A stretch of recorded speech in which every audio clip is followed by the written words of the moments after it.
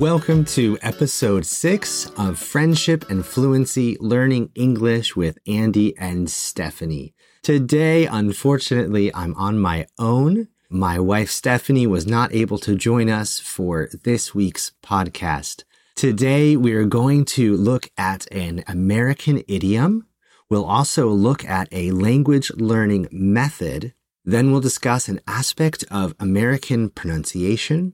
And finally, as always, we'll finish with a story about one of our funny language learning mistakes. Thank you so much for joining us for the first time or as return viewers or listeners. Let's get started. Today, I'm on my own for this podcast, and we have an American idiom for that I'd like to share with you. That idiom is flying solo. So normally I do this podcast with my wife. There are two of us, but because it's just me today, I can say my wife is not with me today. Today I'm flying solo. To be flying solo means to be doing something on your own when usually or in the past, you were always doing it with someone else.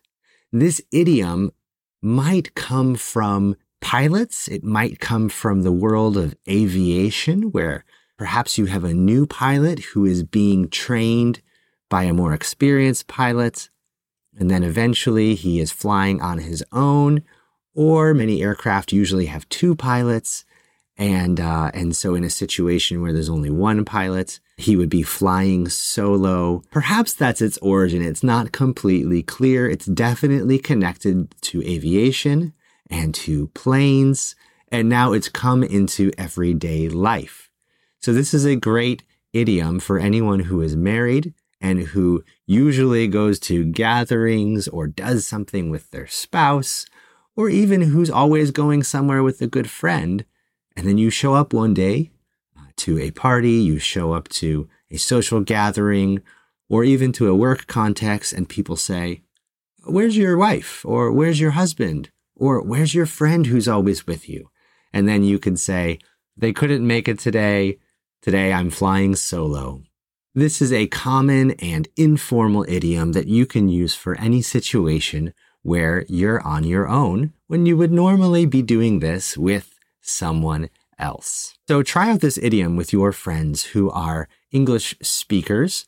Practice it and ask them when would they use this idiom and when would they not use this idiom. The second thing that I wanted to mention to you today is a way that you can improve your reading in the English language. This is a method that I really like myself, that I have personally benefited from a lot. And so I wanted to mention it to you as something that you should try out to see if it's a good fit for you also. The method is very basic.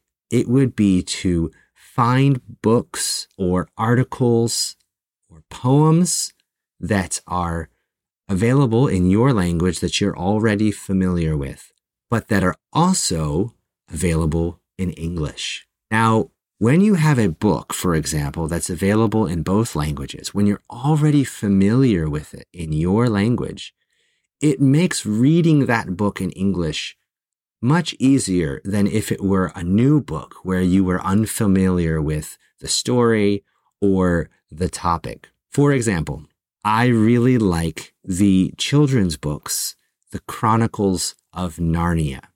These are novels that were written for children by the author C.S. Lewis. Chronicles of Narnia, there's a number of different books. The first one is called The Lion, the Witch, and the Wardrobe.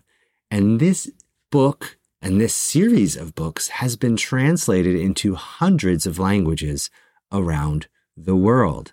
So a good way for me to practice reading in a new language would be to have my English copy with me of The Lion, the Witch, and the Wardrobe, and then to have a local language copy of that same book.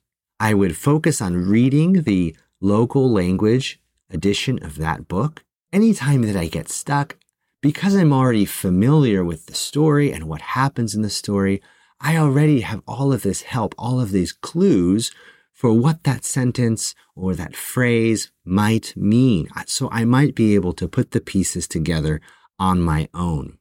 And then compare what I'm reading in my new language with what is written in my original language. This is great, like I said before, because with your familiarity with the story or with the topic, you're going to be able to guess and understand and figure out what things are saying more than you can with a book where the story or the topic is not familiar to you. It gives you a bit of an advantage, a head start, shortcut maybe, and this builds confidence as you're reading. It's a great way to learn things through reading in an easier way than by jumping into something where you're unfamiliar of where the story is going or what the topic is about. So, do you have any books or any articles or any poems that you love, that you are familiar with in your own language, where you can also get good English translations?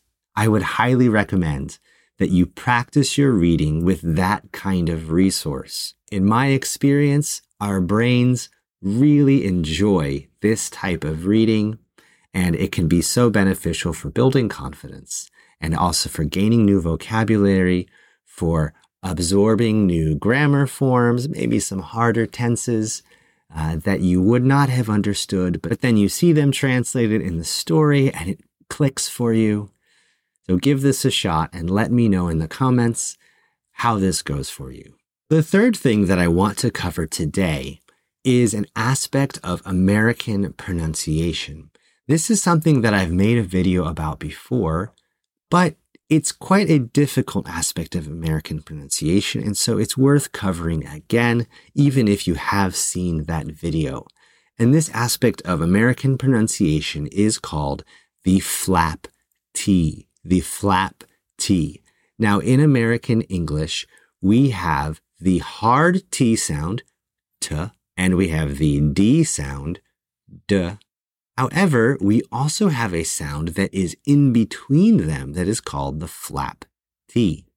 Now, this sound is made when there is a letter T or two letter T's in the middle of a word. And instead of saying, for example, butter for butter, instead of saying the hard T sound for those letters, we instead pronounce the flap T. So instead of saying butter, we say butter. Instead of saying better, we say better. Instead of saying water, we say water. Now, how do you make this sound? You want to notice where your tongue is when you make the T sound, T, and where your tongue is when you make the D sound, D, T and D. And then try to find a place and a sound right in the middle of those two sounds. So not T and not D, but D. It's a subtle sound. It's hard to hear, but there is a difference. The flap T is not the same sound as a D, although it sounds closer to a D than it does the T sound in English. So if you want to say water in the American pronunciation, you are closer if you say water as opposed to water. However, I do want you to know that it is its own sound. It's not a D, it's lighter than the D. The D sound is a little bit heavier, a little thicker, and you want this sound, this flap T in butter or better or water or these different words to be lighter than the D sound and not as sharp as the T sound. But again, it's somewhere right in the middle. If you go back to our second podcast episode, my wife Stephanie gave us a long tongue twister about Betty Bader, who bought some butter and the butter was bitter. That tongue twister is full of this flap T sound, but it's a long and a difficult one. So I wanted to give you a tongue twister today that uses this flap T sound one time right in the beginning. And this tongue twister is Peter Piper picked a peck of pickled peppers. The tongue twister overall focuses on the P sound, the P sound, But you see in that first name, the first word, Peter. Peter, we don't say Peter, and we don't say Peter. We say Peter. Peter is the main character in this tongue twister. Peter Piper is his full name. He picked a pickled peck, so an amount of peppers that have been pickled, soaked in salt water. Peter Piper picked a peck of pickled peppers. Can you say that? Peter Piper picked a peck of pickled peppers. Can you say that, and how fast can you say that? Peter Piper picked a peck of pickled peppers. Try practicing this tongue twister and seeing how fast you can go. Tongue twisters are fun for practicing your pronunciation and really for exercising the muscles of your mouth that will result eventually in better and better pronunciation. So, can you do it? Peter Piper picked a peck of pickled peppers.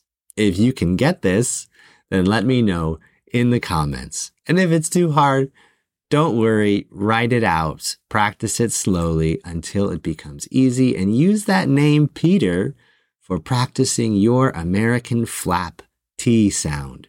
Not a D, not a T, right down the middle. Now, as we do with each podcast, I want to finish today by sharing a funny language learning mistake. However, this language learning mistake was not actually my mistake or my wife's mistake.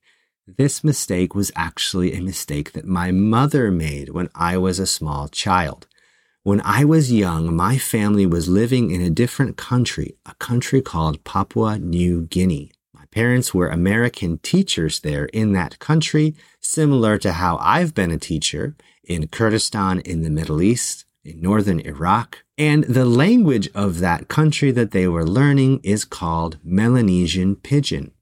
A Pidgin language is a language that has been created by mixing together lots of local languages and other regional or global languages, and a new language is born. So this language mixed together some English, some German, some Spanish, some Bahasa Indonesian, and some words from the different tribal languages in this country. There's over 800 tribal languages in Papua New Guinea, and so you can see why they needed to have another language for easy communication between everyone, because no one, no matter how good at languages you are, no one can ever learn 800 languages. That would be crazy. So this trade language was born, this Pidgin language, and that's the language that my parents were studying. Now, I was a small child at this time, and my mom wanted to tell me in the local language to pick up my spoon and to feed myself. This would have been Kisim spoonbloyu na yu yet kai kai. But she mixed up the order of some of the final words, and instead she said Kisim spoonbloyu na kai kai yu yet, which means pick up your spoon and eat yourself. Of course, my mother wasn't meaning to say that I should get my spoon and eat myself. She was trying to tell me that I should pick up my spoon like a big boy and eat on my own. I should feed myself. However, when she made this mistake, the locals who were there, the Papua New Guineans, heard this and they started laughing because she had just told her son to eat himself. You can see from this example how easy it is when you're learning another language to mix up subject and object and who's doing the action and who's receiving the action. This can get very tricky, and this can also lead to some very funny or embarrassing mistakes. I know that I've made similar mistakes in trying to speak Kurdish. So a big shout out to my mom for sharing that mistake with me. And if you've ever made any funny language learning mistakes as you've been learning English, go ahead and write those out in the comments for all of us to enjoy. Remember, the purpose of sharing these mistakes is 1, to keep language learning fun and enjoyable, but 2, also to help us learn to laugh at ourselves, because when we laugh at our own mistakes, this helps us to be humble, but also to remember that making mistakes is a very normal and important part of the language learning process. So there's no shame in mistakes, but sometimes there's a lot of fun. Thank you so much for joining us today for this shorter episode of Friendship and Fluency, Learning English with Andy and Stephanie. I'm so glad you joined me because I was flying solo today, and hopefully both of us will be back with you next week for episode 7. Please like and subscribe and write a review if you're listening to this or if you're watching this on YouTube. And let us know what you would like us to discuss in future episodes. Take care.